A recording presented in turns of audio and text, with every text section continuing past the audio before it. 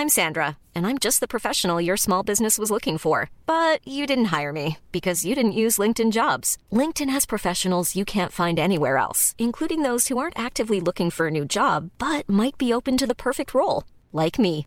In a given month, over 70% of LinkedIn users don't visit other leading job sites. So if you're not looking on LinkedIn, you'll miss out on great candidates like Sandra. Start hiring professionals like a professional. Post your free job on linkedin.com/people today. There's never been a faster or easier way to start your weight loss journey than with PlushCare.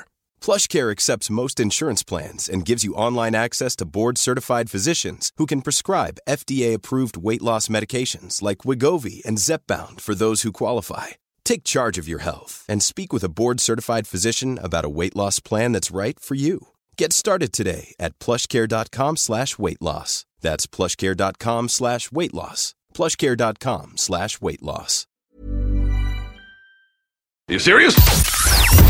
Hello, there are plenty of ways to kill time out there. Right now, you are killing some time with us. This is How to Kill an Hour, the podcast where we look for new ways to kill time and share them with you. Now, today we're taking a little journey away from the regular kind of content that we pop together in a show, because I'm joined by somebody who I've read quite a bit about. I've read a bit of their work recently, and I've listened to quite a few episodes of their podcast recently as well. I'd like to introduce to the show Christian Payne, aka Documentally. How you doing, sir? Really good. Yeah, it's great to have you on the show. Let's just get straight to it, man. If I was to ask you what you did and you didn't know me, because obviously I'm a little bit aware of what you do, what would you say? A little bit of everything. I exercise my curiosity and hopefully feed the family at the same time. So I talk, train and document. I come out of a background of being a photographer, became a conflict photographer, half the year, music photographer. And then I realised that everybody's a photographer and needed to diversify. So now I just love to document. I love to train people how to document, and all the stuff in between is personal projects. Okay, and what sort of stuff have you been documenting recently?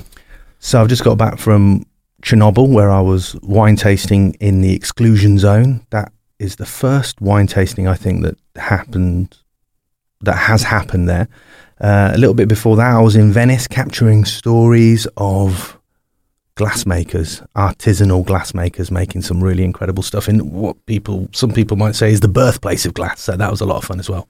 Okay. Venice off season, I highly recommend it. Really? What's it like? Because I always think about Venice being this buzzing, kind of zone for romantics. It's still buzzing. But you can sit down in any restaurant. It seems to be a little bit cheaper off season. And I could play an experiment. I took I'm into my microphones, I'm into my audio. That's why I love your podcast so much. And that is dropping a microphone under the canal and actually capturing like an acoustic postcard of what Venice sounds like underwater. So I did a bit of that while I was there, and you're not going to get in trouble because everybody's just doing weird stuff anyway. That sounds amazing. What kind of microphone did you drop under the water? It's made by a guy called Jez Riley French, and I believe he makes some of the microphones for Chris Watson, the sound engineer for David Attenborough. And it's called a hydrophone. It's just basically a little sealed capsule on the end of a long cable, and it always makes a when it hits the water. That's awesome. I can't wait to listen to that. Is that a recent episode of your podcast? No, I mean, most of the time I'm doing like social snippets. I can't be bothered to go through as much work that you do a lot of the time. I've just done like a 45-minute piece today, edited it hours. Yeah. Quite a lot of the time I will capture a little soundbite like that, put a photo on it, throw it straight to Twitter. Awesome. And it does, I like the fact that Twitter is a place where you can still kind of just do stuff like that, and it's always well appreciated because you've amassed quite a good following. And because I've only come into contact with your work quite recently, it's quite interesting to kind of discuss where that came from. But it kind of feels like it's an amalgamation of this content that you put out. You've got this newsletter. You told me you're in Venice and you're dropping microphones in water just to share that with the world.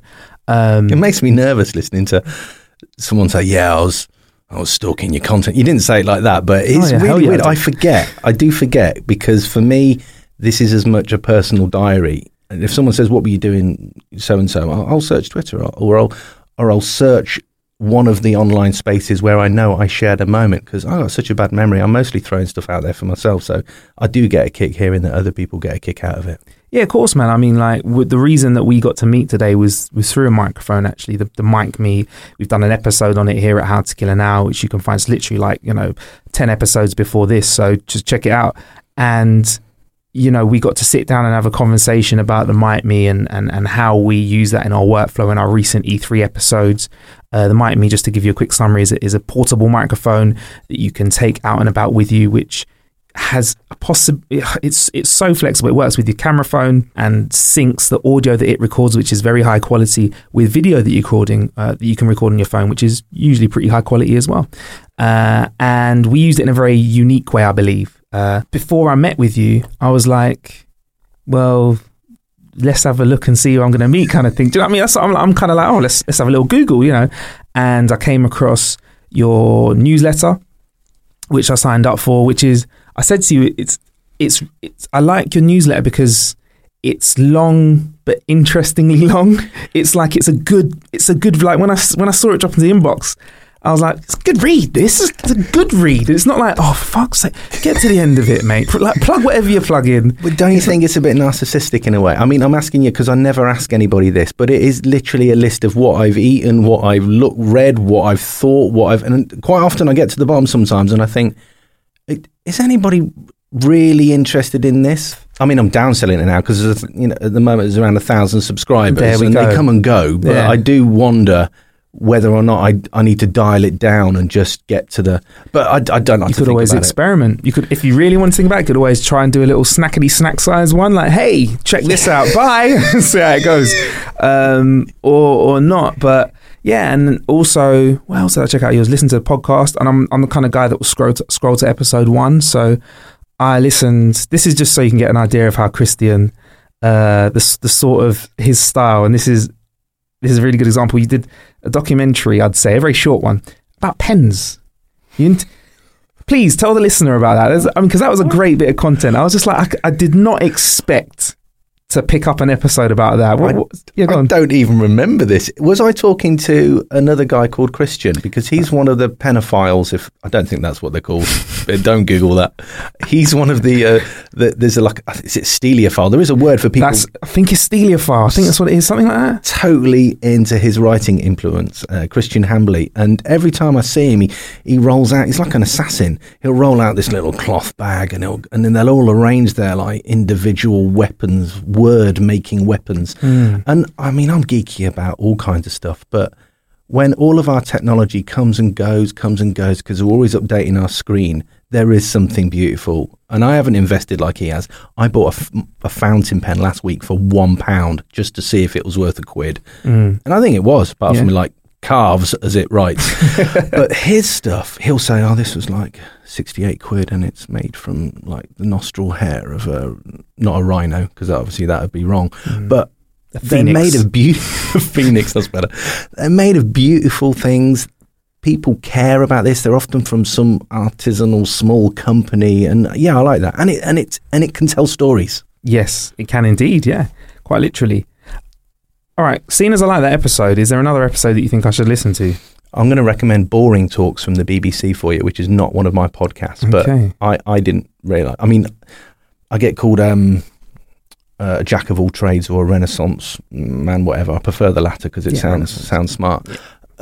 Because I'm always dipping into all the minutiae or the microcosm. When everybody tries to look at the big picture, I think that we can get just as much from the smaller stuff. So everything is different. I could never recommend anything. Some of the stuff that I really care about, I mean, I've just posted a conversation with a guy I desperately wanted to talk to, but when I Googled him, he was dead. And I thought, I've really missed my option here. I really missed my opportunity here. My year of being 40 years old, I said I'm going to write to a mentor and tell them how much they mean to me.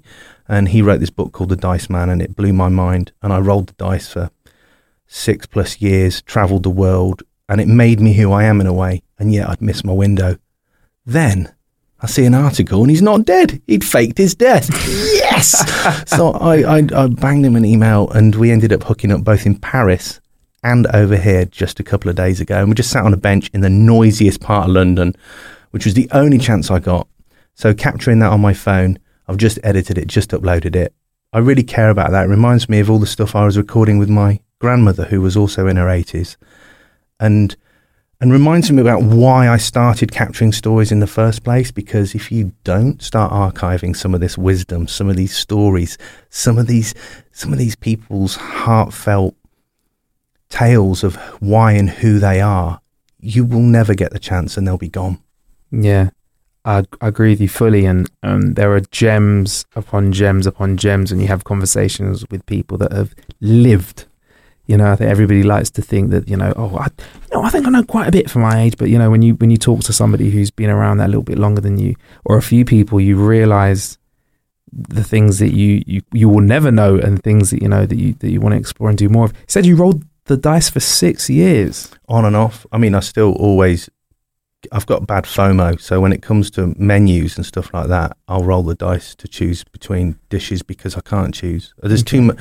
I'm so over. It's bad because I don't know if that's greed because I want everything. I think it's more I'm happy to eat anything, so I'll roll the dice to help me decide. Because guarantee whatever you order, I'll be like, oh, that looks way better than mine. But you can have a bit. Do you have your own dice that you roll around with, or do you have a dice app? So last week in Paris, I had never met Luke Reinhardt face to face, but we have been emailing for over a year. Yeah. And I said to him, when the Q&A microphone came round, I was like, me. Put my hand up and I said, Mr. Luke Reinhardt, my question is, will you roll the dice for me now? And I held up 2 pouches. And I said, okay, evens, you can have this one. Odds, you can have this one. And in front of the auditorium, he rolled the dice. Another pair of dice that I gave him, which he then pocketed and stole, but I'm cool with that. Geezer.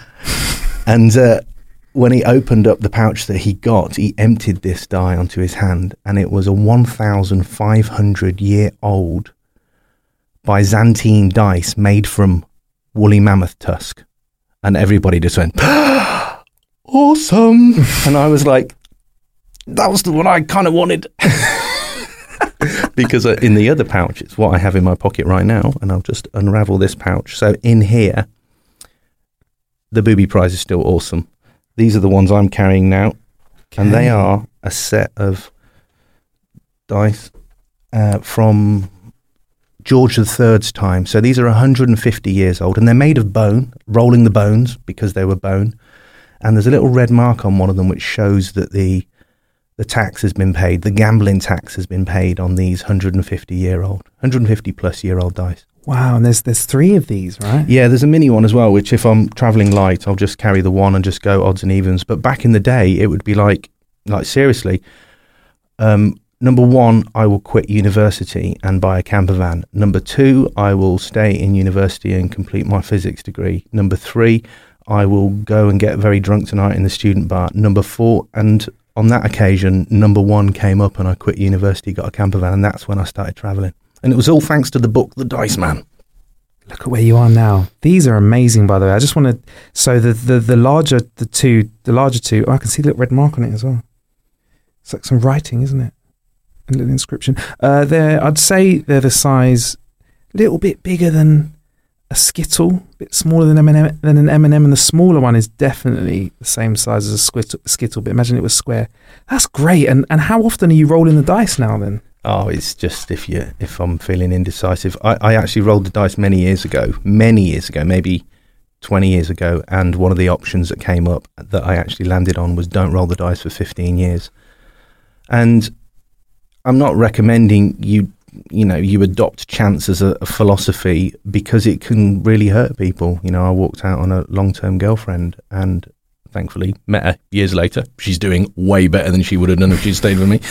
And yet I owe so many of my adventures to just giving it up for the moment. So now it's literally just a bit of fun. Because I use them in my workshops, I keep them on me all the time where, I'll say, okay, choose a destination online for where you want to share a story to. Choose a type of content that you want to create, then we roll the dice, and it gets people out of their workflows. It gets people thinking about how to do a picture story into Facebook Live or something like that. Let's talk about your workshops, because as well as adopting these methods, you take them and you teach them to a range of different people, don't you? So how did you get into that, and what kind of stuff can we get from your classes? When I came out of Iraq and I'd made a little photo slideshow for YouTube, my first workshops came about by photographers saying, how can we do this witchcraft? How can we make our pictures move like this? And that opened my eyes and made me think, hang on, I don't need to be editorialized on projects with refugees anymore. I can just do a workshop and then use part of the money to go and do the project. So I built on that. I now train live streaming. I work with the BBC. I do workshops for them. I've just been doing some sound-based appreciation workshops where getting people to think more about the benefits of using and utilizing and capturing great sound. I like the more play stuff, the stuff that involves a lot of play and experimentation, creating sandboxes. So sometimes I'll just announce a What 3 Words address. I don't know if you've heard of What 3 Words. It's an app. The whole world has been mapped by words. So where we're sat right now is a 3-word address. Be interesting to see what it's called. And so I'll give that address out and I'll arrange to meet people, and we'll do outdoor like tech-based camps where you come with your narrative issue and we flesh it out and come up with some strategy.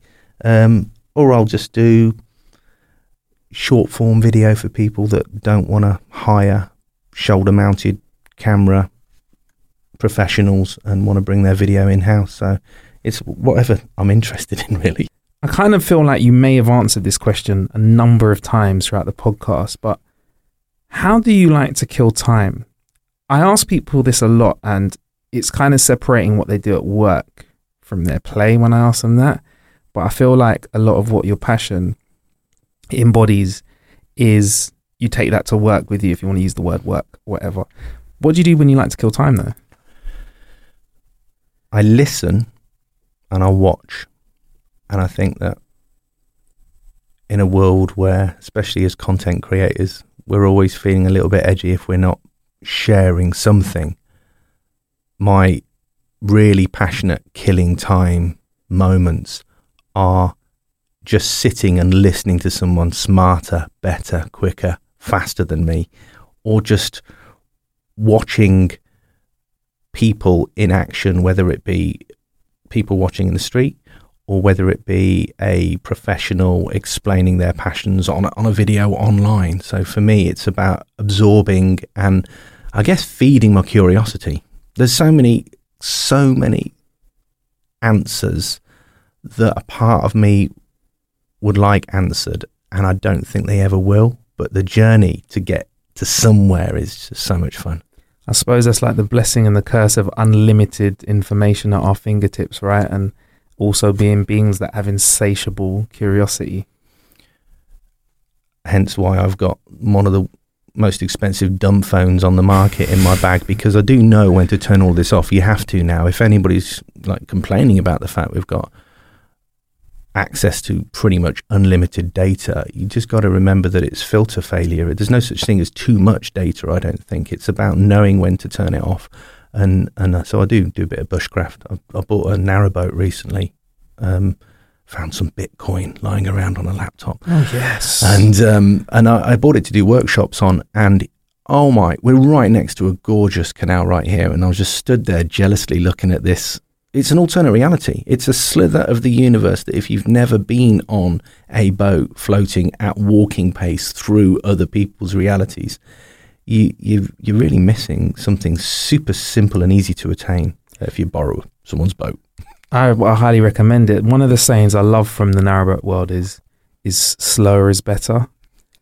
The slower the better, or the slower the better. And I was like, I never really got what that meant until, like you said, you're rolling at sometimes slow, if you're in London, 100% slower than walking pace. Like you said, through, because the canals are very interesting. They cut right through city. Have you been on? Yeah. And I found I really enjoyed locks. Sometimes I can understand why people don't, because it's, there are these giant gates that basically you use as stairs to get your boat up hills and uphill and downhill. First, I was amazed at how they worked, which is, the pressure of the water in them keeps the doors closed, and by opening little flaps in the doors, basically you can let water out, and basically you can climb up a hill with your boat or go down with a narrow boat. I found that really fun. I don't know why. I was consistently amazed. I was like, I'll do it this time. I'm amazed as well, because it's such old technology. Yeah. Some of these locks are 300 years old and they're still there. Yeah, they get maintained. That's why it costs a fortune to actually have a boat on a canal, and yet they are there. And I brought my boat down from the north of England because they're much cheaper up there, and you come across some of them and they might have names like Big Lock, and it's like approaching the gates of Mordor. This thing looming, and I'm cracking through the ice. I'm the only person on the canal because no one's insane to be out in the winter, because most of these locks are being repaired and you can't go anywhere anyway. And you're just thinking, this is absolutely amazing. Massive smile on my face, even though I couldn't feel my fingers and the driving rain was taking my skin off. Just massive grin. Yeah. Are you boating much now, or will you be doing some boating soon? I was on a couple of days ago. I've got a big session planned for the summer where just going away and just switching stuff off and just floating along. It's a great way to reset the soul. Definitely. And one thing that you find a lot of people use when they have narrow boats are bicycles. And you're a big bike fan. Thank you to your newsletter for that as well. Tell us about what makes your bike special and about this project, because it's very interesting, because it's like an ongoing thing, isn't it? It is. I mean, I've had my folding bike. Now, if you are listening to this in London, it's almost derogatory for some. Oh, you're one of those Brompton riders. Weirdly, because I live in the villages of Cambridgeshire. If I take my bike to the north of England, people are like, "Oh, what happened?" They think I'm carrying some bike wreck, and then I magically show them how it unfolds, and they're like, "What?" I've had so many bikes robbed that I can't trust locking them up anymore. You know how to unlock a D-lock with a warm biro. If you go on YouTube, I'm not recommending you do that, but no, having also fun in lock sport and having learnt to pick locks at a very early age, they're not safe, they're not secure. So I just wanted a bike that I could sling under the table of a pub, that I could take into all buildings. It's right next to me here, and that particular folding bike fit the bill. Not cheap, but I tell you what, I've got my money's worth. And I just want to make it as light as possible, because more and more I'm finding myself in tube stations or up and down train stations. And I'm actually thinking of doing a little hitchhiking project where it will be lifted in and out of a car. And then I could, when need be, once the cars drop me off, just cycle into some random village and capture stories that way. So that's why I love it so much. Yeah, it's a great last mile device. I think that's the kind of thing that is really appealing to people in cities as they grow. So increasingly, the house prices in central London are, they're astronomical. So a lot of people are moving out of London and commuting in, but all of the houses that are next to the train station are also astronomically priced. So they need to find a way to get from their house to the station, and these kind of modes of transport are very interesting. What's the latest kind of thing? Because I've noticed you focus on knocking weight off your Brompton. So what is the regular weight of a bicycle like that? Well, I started my bike because of the seat and the grips was around 12 kilos. So it is easy to get a Brompton down to 10. And I've got the titanium model. So I went online and I checked out some of a word of warning. There's some really amazing stuff out there for sale. But the moment it arrives, you're like, is this going to be as good as what Brompton have made? And I'm finding out very quickly that quite a lot of the time, the reason why it's a little bit heavier is because it needs to be built like it's going to survive the punishment of, for example, the Parisian streets, which absolutely knackered my carbon fibre seat post, which I'm waiting to hear from them, whether or not they give me a refund in China. But yeah, I really like getting stuff. I mean, they've built an entire titanium frame, totally ripped off the Brompton in China. I'm not going to risk buying that, but there's loads of little bits, seat posts, my handlebars I'm absolutely loving. And the lighter it gets, you really do notice, and it becomes, I don't know, just an extension of the body that you can unfold, leap on, and in the case of trying to find you, cycle 7 miles with very little effort. 7 miles? I took the zigzaggy way. I've got a sat nav which just gives me a rough direction. Right. It wasn't calibrated properly. God. It's just an arrow on my handlebars so that you can explore and find stuff rather than something going, go left, go right, go left, go right. I don't know what it's called. Beeline. Beeline, that's it. Yeah, we've actually reviewed that here on the show as well. Yeah. That's it. The Beeline, a little circle device, comes in a little plastic holder. It's pretty good, isn't it? It is if you wave your bike around your head to calibrate it before you get on. That is necessary. Otherwise, you start seeing some really like burning shopping trolley areas of London I'd never seen before. Right, so we've spoken about the bike. We spoke about some headphones that were amazing, and it's this kind of audio that you really want to explore, and we've experimented with slightly. Yeah, they're binaural headphones, and they're made by Sennheiser, and they're called the Ambio Smart Headset. And in combination with microphones like the Mic Me, it's really nice to have that spatial surround sound and then that punchy conversation happening. And there's something about recording audio with the microphones placed inside your ears, and unless you've never tried this, it's hard to explain what it's like. But you are capturing not only the sounds, but the sounds in relation to the acoustic shadow being created by your head. And what that means to the brain is, if a sound is happening in this room right now, like to you, it's just a clicking of the fingers. But because that sound is traveling at different times to your ears, these headphones capture that time difference. And these headphones then place that space in your auditory vision, if that's a term. And it's quite amazing. So you could walk around someone whispering sweet somethings to them, and when you listen back to that audio, you will be freaked out in a VR sense. That person is whispering right into my ear right now. Awesome. I think there's great bits of content to be made with those, and that kind of sound I definitely think would help to elevate the podcast platform, or should we say the audio platform, if there was more content out there that was designed specifically for that. And you also mentioned that you're a real big fan of audio, and there are a lot of situations where people don't realize how important audio is. For me, it's been a necessity. Quite a lot of times, you'll walk into a situation and it'll be like no video, and it might be no video because they haven't done their hair. And I don't walk away without a story. I'll say, can we capture a conversation? I won't say interview, sounds too serious. Can we capture a conversation? Phone out, little mic shield on the phone at very least, or a stereo microphone, or the Mic Me, or whatever lav mic I've got with me.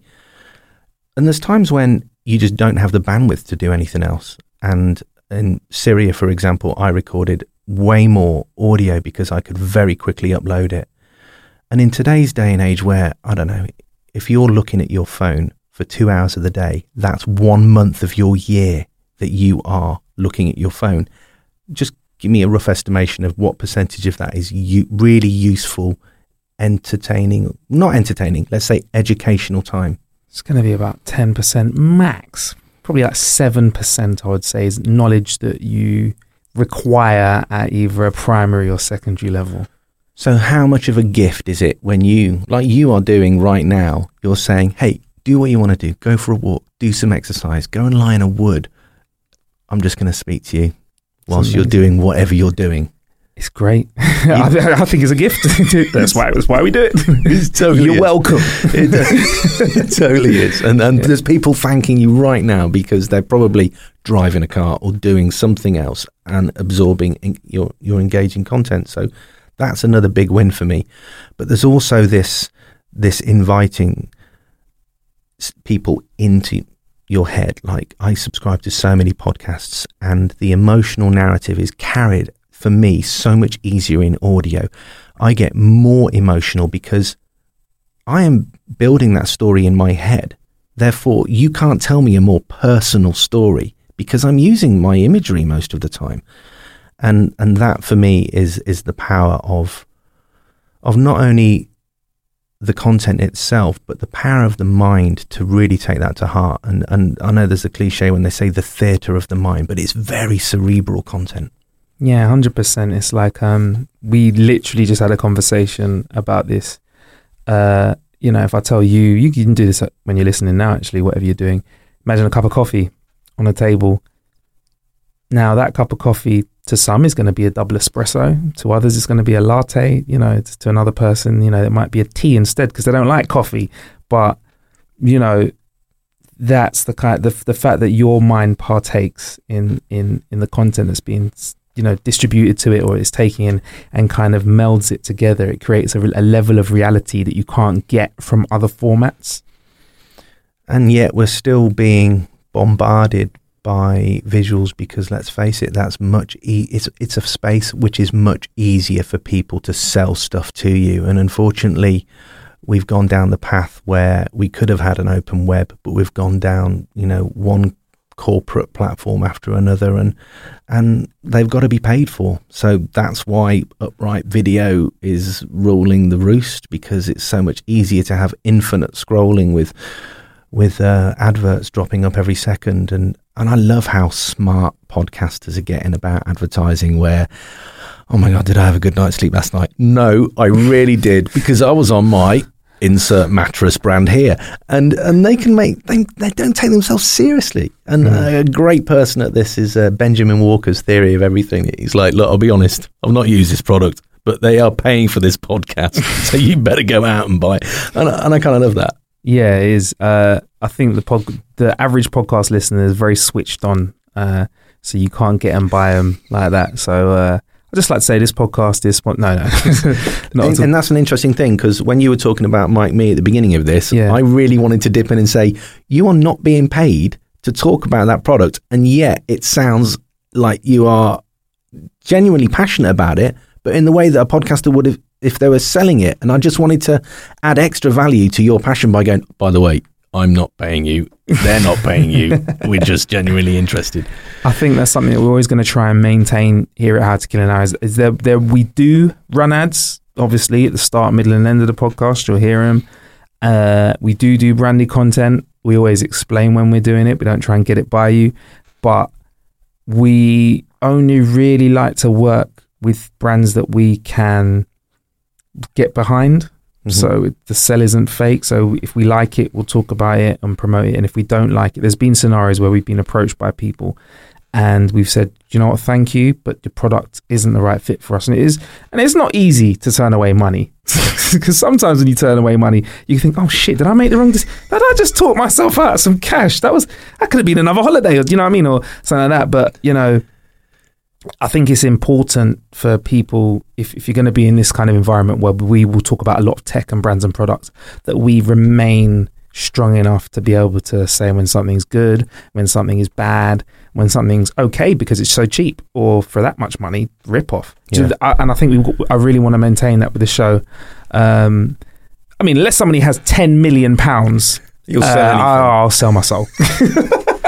And that's the thing, isn't it? It's not enough just to make money anymore. You've got to kind of make money and do good at the same time. So quite often I will talk about small startups that are seriously trying to make the world a better place, rather than just look for the exit. Yeah. So interesting times we're living in, definitely. Also, right, before you go, because I've nicked a bit of time with you with this podcast here. You are one of the most enthusiastic app users I have met for a long time. In the space of about 10 minutes, you recommended about 7 fabulous apps that I downloaded as you mentioned them, and they're all great. How do you find so much appage? Are you out? I feel like you're out there, browsing the app store sometimes, just going, right, where's a fabulous app for recording or editing audio? Where's this fabulous app for planning my life? How do you do it? I always think of the workflow first. What do I need to do? If I can't do it, whinge about it. Maybe someone will make something. Yeah. If I can't find the app, whinge about it. Someone probably has it and can let me know what that is. The problem is nowadays the choice. I always dip into the internet, to Twitter. If you want any app recommendation around story making, you can be pretty sure that the master of app procurement, Mark Settle, who works for the BBC, will probably have downloaded at one point and will tell you, no, it's pants, or no, this is shit hot, you've got to check this out. In fact, he doesn't swear much, so he'll probably just say this is rather very good. and so I will dip into the mobile journalism community, which you can find on the hashtag Mojo. Somebody somewhere would have tried something, because if you want an app to make GIFs, oh my God, or GIFs as they're truly called, there's hundreds out there. So you really do need to narrow down your search. So it's always, what's the point in having a Twitter network if you're not leaning on their intelligence? Yeah. How do you use Twitter? Do you like, well, you've just mentioned that you ask for advice for stuff like that. Do you also like to browse your timeline and just see what's going on? I have many lists. I started like restricting how many people I was following, and I realized that's like damming a river. I do like to dip into the torrent, and I'll randomly scroll the phone fast, and then I'll wait until bling, that's someone I haven't spoke to for a while, and I'll engage with that person to reignite that connection, because I might not have seen them since New York 2008, but hey, how's it going? And because I love it when people do that with me. I'll also throw stuff out there randomly because it entertains, it educates, or it inspires me. So no real rules, but lists play a big part. I have a list. So if I follow 3,500 people, for example, you cannot monitor all of that, what's going on. I will put a selection of people I'm working with, people I learn from, family and friends, into a private list. And that'll be the thing that I open up immediately on my desktop, for example, so I don't miss some of that talk there. Selling a little or a lot? Shopify helps you do your thing however you cha-ching. Shopify is the global commerce platform that helps you sell at every stage of your business. From the launch your online shop stage to the first real-life store stage, all the way to the did we just hit a million orders stage. Shopify is there to help you grow. Shopify helps you turn browsers into buyers with the internet's best converting checkout. 36% better on average compared to other leading commerce platforms. Because businesses that grow with Shopify. Get a $1 per month trial period at shopify.com/work. Shopify.com/work. Hey, I'm Ryan Reynolds. At Mint Mobile, we like to do the opposite of what Big Wireless does. They charge you a lot. We charge you a little. So naturally, when they announced they'd be raising their prices due to inflation, we decided to deflate our prices due to not hating you. That's right. We're cutting the price of Mint Unlimited from $30 a month to just $15 a month. Give it a try at mintmobile.com/switch. $45 up front for 3 months plus taxes and fees. Promo rate for new customers for limited time. Unlimited more than 40 gigabytes per month. Slows full terms at mintmobile.com. Hey, it's Paige DeSorbo from Giggly Squad. High quality fashion without the price tag. Say hello to Quince. I'm snagging high-end essentials like cozy cashmere sweaters, sleek leather jackets, fine jewelry, and so much more. With Quince being 50 to 80% less than similar brands. And they partner with factories that prioritize safe, ethical, and responsible manufacturing. I love that. Luxury quality within reach. Go to quince.com/style to get free shipping and 365-day returns on your next order. Quince.com/style. That's nice. Good way of kind of filtering through the noise as well, isn't it? Because there are certain periods of time where there's a lot going on Twitter. I added you to a list yesterday. You did indeed. Was it podcasting? It was podcasters, just so that it also helps, like, if I just want to see what's going on in the podcasting world or what content is coming out in audio, just quickly open that list. Yeah, I've got a couple of lists, but then I'm a bit like, I'll open Twitter, have a little browse, and I mean a little browse, not like hours, and then I'll leave it. Like I'm not as. I mean, there's certain times that I go, oh, that hashtag, let's go and see what's cracking, because you get some absolute gold on Twitter. But I think if I wanted to have a nice browse, I might start using lists more in the future. You're on Facebook, yeah? Oh yeah, indeed. Yeah, I'm not. You see, so for me, my sowing seeds of serendipity, or whatever you want to call it, has always been on Twitter, and I don't think I'd be, devastated should Twitter end up pulling the plug or something happen to it, because I believe I've built a network there which will migrate to the next big place, whether it's Mastodon or wherever. Cool. So, ever since that day, February the 13th, 2008, when I was driving along in like a Land Rover I'd just converted to be biodiesel, and I hit a telegraph pole and rolled it. And then as I stepped out, instead of calling my client and saying, I'm going to be late to take those photos, I captured a little video on my Nokia N95 and shared it to the internet, and it went viral. I stopped calling myself a photographer. And for me, it was all about the networks. You cannot underestimate how powerful it is if you throw something out there and it sticks. Just the other day, I'm really trying to find a lightweight 2-speed Brompton bicycle. Anybody got any ideas? Because there was nothing on eBay. The CEO of Brompton responds, "Hey, you can borrow mine." And I'm like, I love the internet. Because there's much more important stuff than that happens. So if you are in these spaces, offer as much value as you can. Connect with kindness, because it will come back tenfold.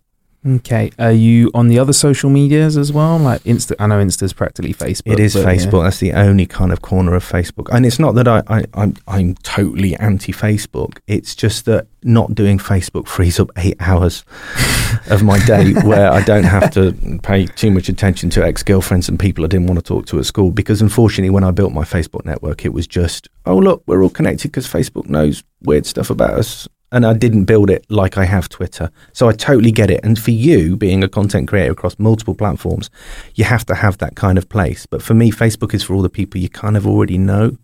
And other micro-blogging type platforms are for all the people you want to know. Yeah, Twitter is probably my favorite place for engagement. Whether it's engaging on a positive note or watching other people battle it out through a series of tweets, it's always great. But please, before we wrap today's show up, can you just share with the listener how they can find more of what you do? Because, you know, you have a lot of content that you pop out there. I do. Be kind, be gentle. It's Documentally with 2 L's pretty much everywhere. My newsletter's on documentally.com/newsletter. It's also on ourmaninside.com, but that doesn't work for me. I think I need to refresh my cache. What was that? Yeah, what was that? Our Man Inside was born a long time ago when I had a friend who worked inside Parliament as a journalist, and he was leaking fascinating, interesting truths behind how the machine works. And so I created that as an anonymous, he says in air comments, because nothing's anonymous online, as an anonymous blog. And I kept it because I quite like Our Man Inside. Yeah, it's got a nice ring to it. The newsletter's fun. I do recommend you go and check out the podcast as well. I think just the fact that you don't know what's coming up in the next episode is such a pleasure. And I look forward to catching up with you again, man. We put together a little idea, and when we get that off the ground, that will make some content that hopefully you really appreciate listening to, and we will probably appreciate listening back to as well, because I think at the time of recording it, we're going to be, we don't really know how we're going to be feeling, do we? But thank you very much for joining us on How to Kill an Hour. We will put all of the links to everything that we spoke about with regards to Documentally in the show description, so please check that. And also check out howtokillanhour.com. It's our website where we put everything we do. In the meantime, look after yourself, and I'll speak to you soon.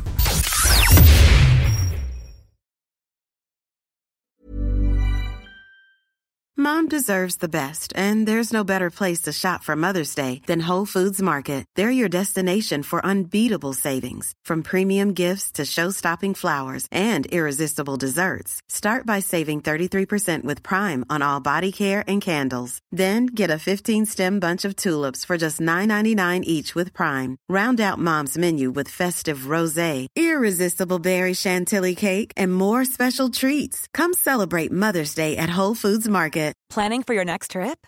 Elevate your travel style with Quince. Quince has all the jet-setting essentials you'll want for your next getaway, like European linen, premium luggage options, buttery soft Italian leather bags, and so much more. And is all priced at 50 to 80% less than similar brands. Plus, Quince only works with factories that use safe and ethical manufacturing practices. Pack your bags with high-quality essentials you'll be wearing for vacations to come with Quince. Go to quince.com/pack for free shipping and 365-day returns. Hey, folks, I'm Mark Maron from the WTF Podcast, and this episode is brought to you by Kleenex Ultra Soft Tissues, your ally to help tackle your allergy symptoms this season. I love the change of seasons, but nobody loves pollen and all those other things floating in the air that make you sneeze during this nice weather. Kleenex Ultra Soft Tissues are hypoallergenic and allergist approved. So fight back against watery eyes and runny noses without worrying about irritating your skin. For this allergy season, grab Kleenex and face allergies head on.